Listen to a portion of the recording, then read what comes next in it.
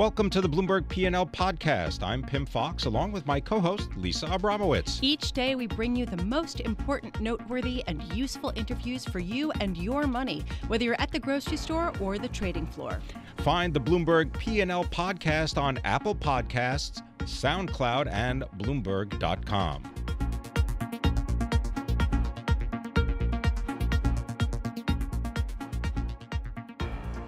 The rhetoric is hot. The action in markets is saying we don't buy it. Right now, the trade talk is way more powerful than the actual effects, at least according to traders. But are they taking things seriously enough? And joining us now to talk about that, Alberto Gallo, partner and portfolio manager of macro strategies at Algebris UK Limited, coming to us from London. Alberto, we always love having you on. Thank you so much for being with us. So, we heard President Trump say, we're going to go ahead with tariffs on our allies. The allies responding with absolute anger. Markets totally shrugging it all off. Are they too sanguine? I believe that markets are a little bit complacent, especially emerging markets. It's true that we had a very bad week last week, but generally speaking, we see an escalation in trade conflicts, and the policies that the Trump administration is implementing will bring growth back to the U.S. out of emerging markets. So what we're seeing actually in the credit space is a repricing of spreads across some of the weakest emerging markets like Argentina and Turkey, but also some of the other ones like Brazil and Mexico. And we think that these carry trades will continue to be under pressure. First, it was currencies. Now, even local currency debt and then hard currency debt are repricing. And also, Europe will be under more pressure because Europe depends very much on exports to emerging markets. So, it's a stronger dollar trend, even though we have some relief today, and it's a trend of divergence, not Goldilocks, so the opposite of what we had last year. Alberto, how much of what you're saying, which is weaker asset prices in the European Union as well as in emerging markets, how much of that hinges on escalating trade tensions, and how much do you think that just will happen based on where we are right now in the economic cycle? There's two things. One is that the trade tensions, as you said, have a potential to become worse. And geopolitical risk also is relatively high in the Middle East. So all these things can hinder global trade. The second fear that we have is that after a weak Q1, some economies may just not regain the momentum they've lost. So in the Eurozone, for example, you've seen a pretty weak Q1. The level of growth, the level of PMI are very good, but momentum is fading. And so what you should do if you are a policymakers now is to do a fiscal stimulus to push growth higher. And we know that some core European countries have a surplus, like Germany, France, that they can spend. But there is lack of willingness to use this. So for the moment, we are in a slowdown, in a slowdown of momentum. Well, Alberto, Italy doesn't seem to have any reticence about spending money that they don't have. And I'm curious about whether you believe Italy's problems are over, because they have a new finance minister, Giovanni Tria. And I believe that in the past, he has actually said that the euro is a rigged system in favor of Germany. Well, the Eurozone is favoring Germany. That is a fact. There's a McKinsey study which shows that Germany is gaining around 250 billion euros in savings from being in the Eurozone by funding at negative yields and by having an exchange rate which is lower than a potential Deutschmark would be. So some of these benefits are not being redistributed. But it's also true that Germany cannot bear the weight of saving all the periphery countries, and Italy hasn't done the reforms it should have done. So the truth is in the middle. Italy has been very much the target of all the migrant flows together with Spain and Greece from North Africa, and so it has been under a particular fiscal strain to host all the migrants. Around almost 1 million people arrived in the last few years. So I would say the euro exit fear has been a bit overdone. Italy doesn't want to exit. 3 out of 4 Italians want to stay in the European Union and in the Eurozone. But maybe a little bit of slack on the fiscal side. Pro-growth measures are needed in the periphery, where you still have very high youth unemployment. Okay, so Alberto, I want to put you on the spot. What would make you actually trade on some of the trade talk? In other words, what so far have we heard with respect to rhetoric that has actually affected your investing theses and made you shift around your portfolio? Generally, I would say we have already shifted towards a less positive stance on some of the emerging market countries' debt, which we were invested in last year. So we have reduced exposure to some of the riskiest countries in emerging markets. We have actually hedged or overhedged some of the weakest ones like Turkey or Argentina, and also Brazil and Mexico, which face elections this year. We're not looking for a crisis, but there is a potential for repricing because the Fed is hiking, so liquidity is going away from EM back to America, to dollar assets. So some of these carry trades that were so profitable aren't profitable anymore, and also the trade escalation could be a negative growth driver for countries that export to the U.S. for China and all the countries that rely on China, and all these things are, if you look at valuations, they're not really priced in. There's been a very good year last year for emerging markets, debt and equity, and this year we had a small correction, but spreads in emerging market debt are still near record lows. Thanks very much. Alberto Gallo, Portfolio Manager, Head of Macro Strategies, Algebris Investments, joining us from London.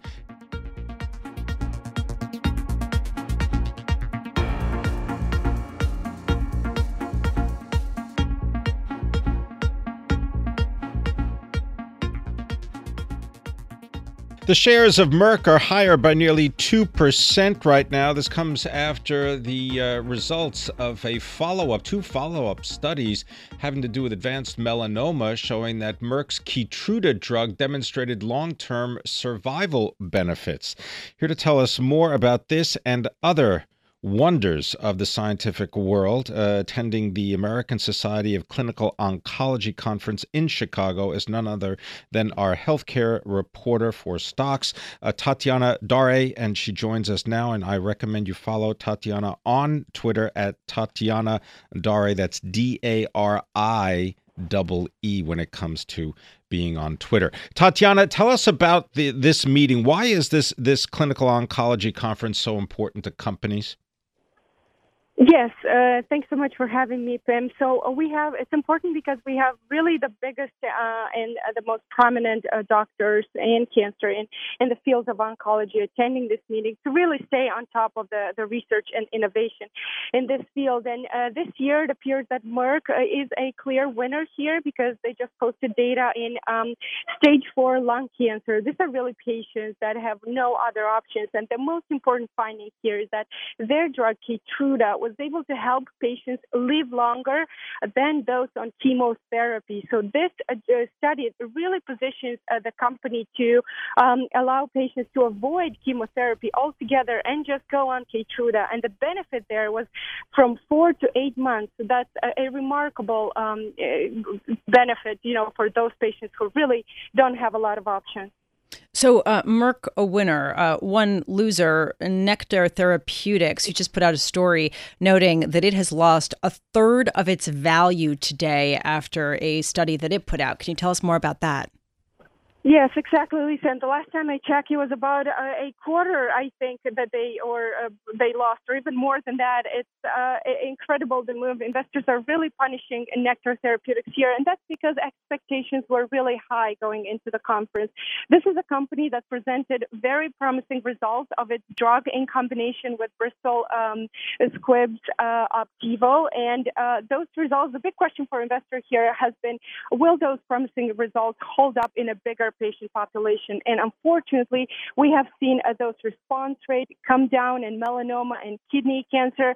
Well, the company has been assuring investors that it's yet too early to tell and rush to conclusions about the drug's benefit because they've only presented data on patients that have been on the treatment for just a couple of months. So they will have an update later in the year. But, today it looks like investors have been really disappointed so far.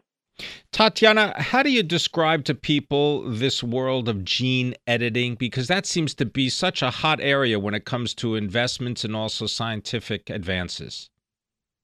Yes, Pimm. Probably the best way to describe it right now, is science fiction because this is really something just incredible to have doctors being able to, and scientists being able to edit your DNA information so that it can provide a cure for some diseases that have genetic mutations and have no other alternatives today. But it's very early, and, we've seen and we've learned with CRISPR Therapeutics, the FDA has put a hold on a trial that they haven't even started, and that's because there is still a lot of questions when it comes to doing this in people. We have data in animals. We know it works in agriculture, with plants, with animals. We don't know yet if it works in humans and if it's safe enough.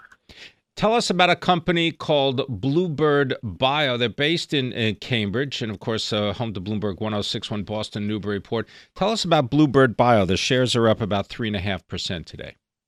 Yes, Blue was also subject to a pretty interesting debate here at the conference. They posted data showing that their drug delayed the progression of a melanoma in patients by almost about a year. And if you compare that to the current standard of care or the current treatments that patients are getting, they're only seeing a benefit of about 4 months. So, that's an impressive benefit of almost double the current benefit that they're getting. But the question for investors also, based on high expectations on primary results, has been if they can provide a larger benefit. And I think investors were looking for something closer to 15 months. But doctors, again, I guess they had those conversations over the weekend. They said this is a very solid result, a year versus the 4 months we're currently seeing. Tatiana, I'm wondering, just if you take a step back, whether there's been any discussion about President Trump's talk of lowering drug prices, given the fact that these are largely pharmaceutical companies. Not so much, Lisa. This conference is very, very focused on the latest innovation in oncology here. And I guess the talk in town has been on Keytruda and also on combination approaches because, unfortunately, we're seeing a great benefit in lung cancer patients, but there are lots of other cancers and lots of other patients who currently don't have many options. So doctors are trying to see what the latest innovation there is. Tatiana, thank you so much for being with us. It's always a fascinating conference, and we look forward to your reports out of it. Tatiana Darie, healthcare reporter for Bloomberg, reporting from the American Society of Clinical Oncology. Winners and losers emerging as these companies reveal tests and studies that show whether or not their strategies are effective.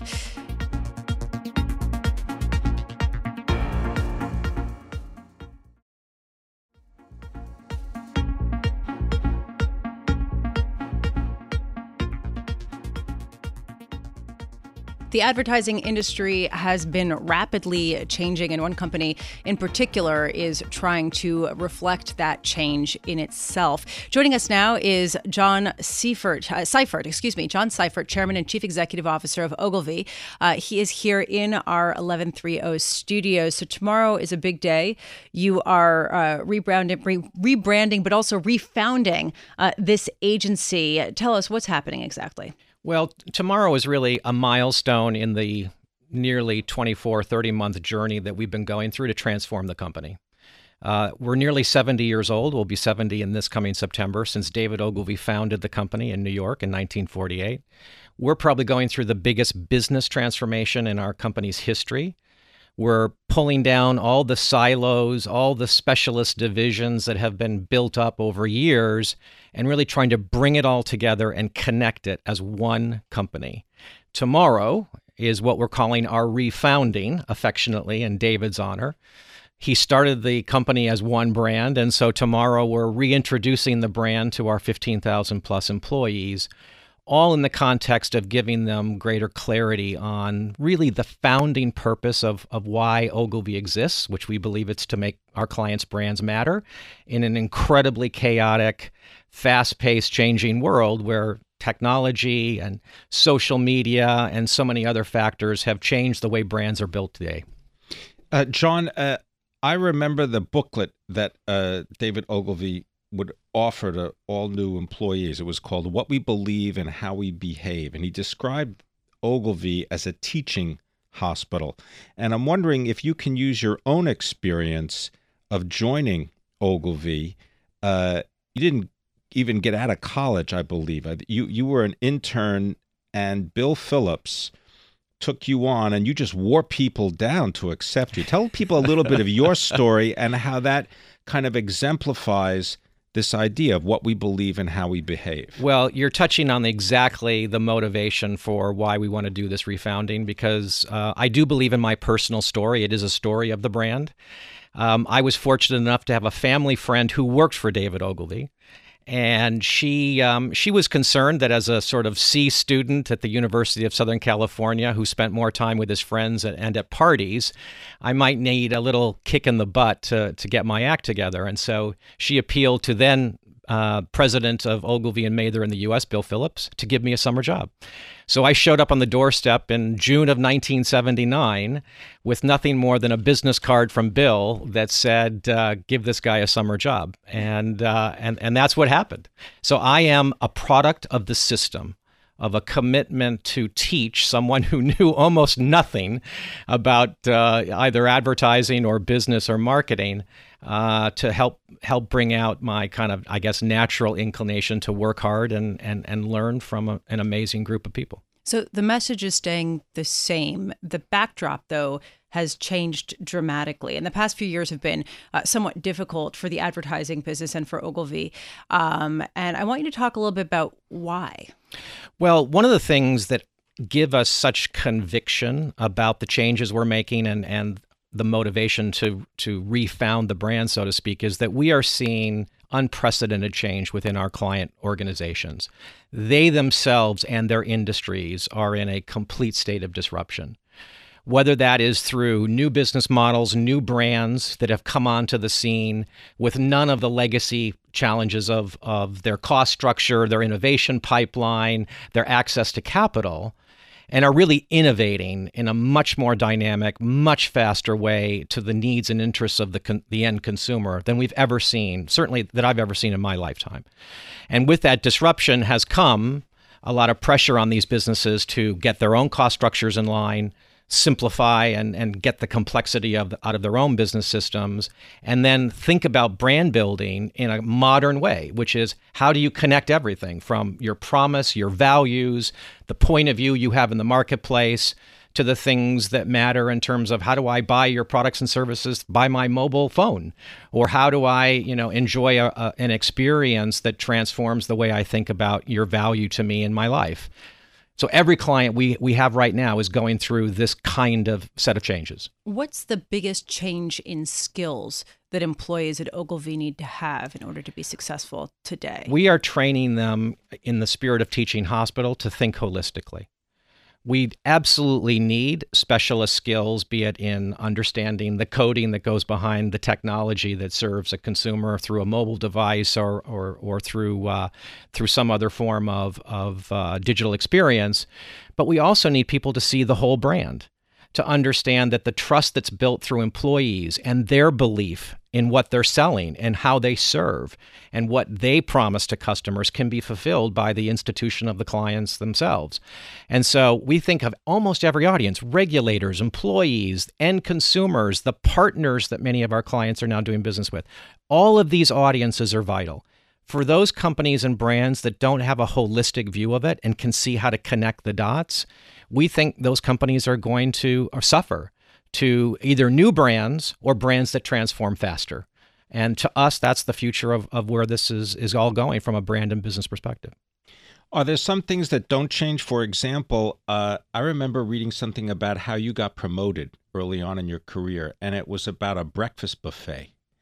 And I'm wondering if you could just quickly tell that story and about how it doesn't matter what you do, but everything you do has to be exceptional to the point of trying to make that connection with the client. No, exactly. I mean, it still befuddles me to some extent, but I used to work on the Mattel toys business. We used to make hundreds of toy commercials every year, primarily for showing at what was called the toy fair, to see which of the major retailers would accept a new toy. And we used to screen these rough cut commercials of these different toy commercials at 7 a.m. in Los Angeles, because it was the only way the clients could come see the films, give you comments, and then get back to their offices through the horrendous LA traffic. And so one morning, normally we would just put out some simple, bagels and orange juice and things. And I thought to myself, this is kind of boring. Let's try and spice this up. So I went and bought fresh orange juice for everybody. I got this amazing array of Danish and fruit and everything. And the meeting went so well, I think probably because some of this stuff put people in a better mood than they came in, that my supervisor came to me a week later and said, the way you handled yourself in that meeting was phenomenal. I didn't do anything but bring the catering in. We think your account supervisor or senior account executive material. Congratulations. So, but it was really just, to your point, it was a foundation of make the extra effort and create a client experience that people remember. Yeah, and make sure that people eat well. Yeah, I was just going to say, that I've learned throughout my career. Feed people well, good things happen. Thanks very much. Jan Seifert is the chairman and the chief executive of Ogilvy. They are a division of WPP, and congratulations and best wishes on your refounding. This is going to be an exceptional time in the world of advertising.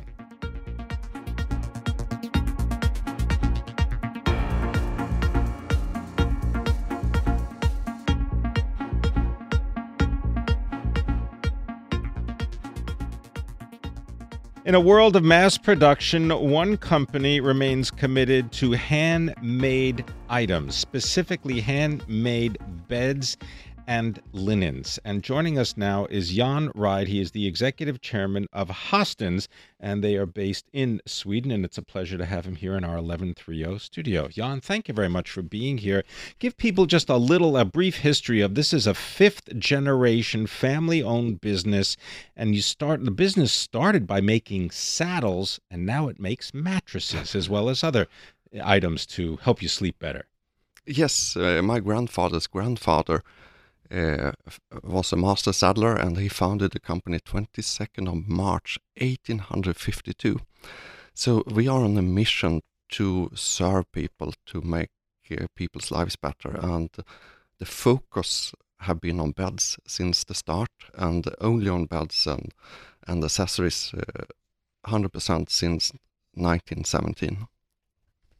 So I was reading through your catalog, and the mattresses can go from $4,000 up to more than $100,000, depending on whether you customize them. They are a luxury product made from natural ingredients and handcrafted. I'm trying to understand how the business has changed for you, because when I travel on the subway in New York City, I see a lot of advertisements for Casper's or, name your mattress shop. It seems like it has gotten more competitive and more crowded with companies that don't have the same kind of overhead. It's a lot of crap out there in the jungle. The key is that the consumer are intelligent, and they recognize they have a lack of sleep, they are sleep deprived and so on. So they are looking for some thing that will change that. And what other product would be better for your health? What other product would be better for your beauty than sleeping really, really good in a Hastens bed? Have you seen business expand substantially over the past few years?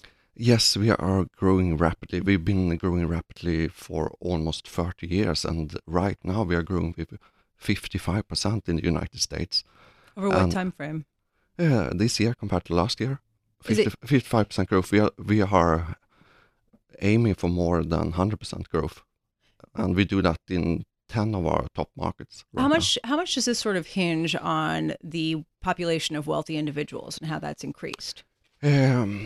I don't know. Of course, they need to sleep, but everyone needs to sleep. So we are on a mission to reach any consumer that from $4,000 and upwards, anyone that prioritize to live better, to have a better life, be happier, and look younger and sleep better. We are here for them. Tell us about your plans specifically in India, because I was noting that you've got a franchise model there, and you have really tried to expand the business. And maybe just give us a little bit of look about why you selected India.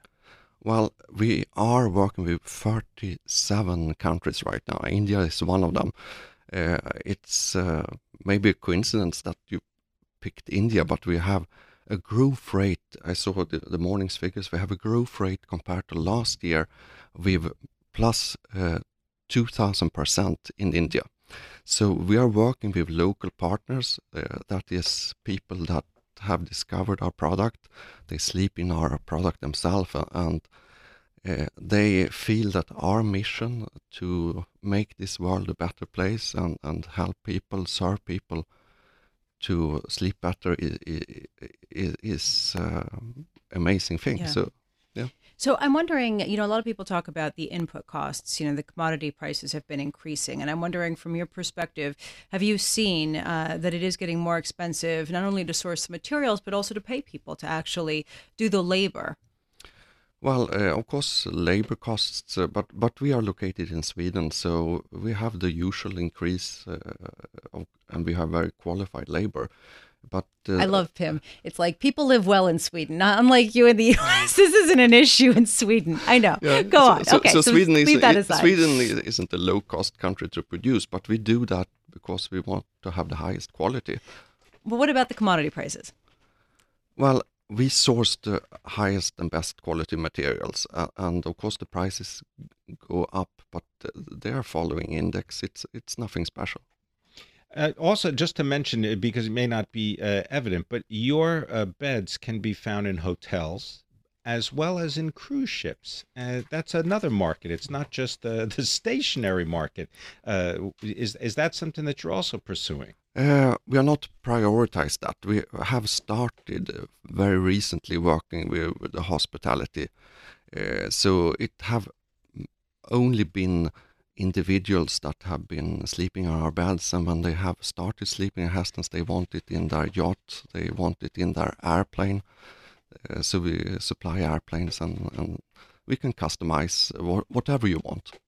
Jan Ryde, thank you so much for being with us. Jan Ryde, Executive Chairman of Hastens, talking about the importance of sleep. And Pimm, he doesn't need to convince me. Does he need to convince you? You want to go to sleep? Not at all, but I just spend more time getting up earlier now. I do. Oh. Yes. All right. As I get older.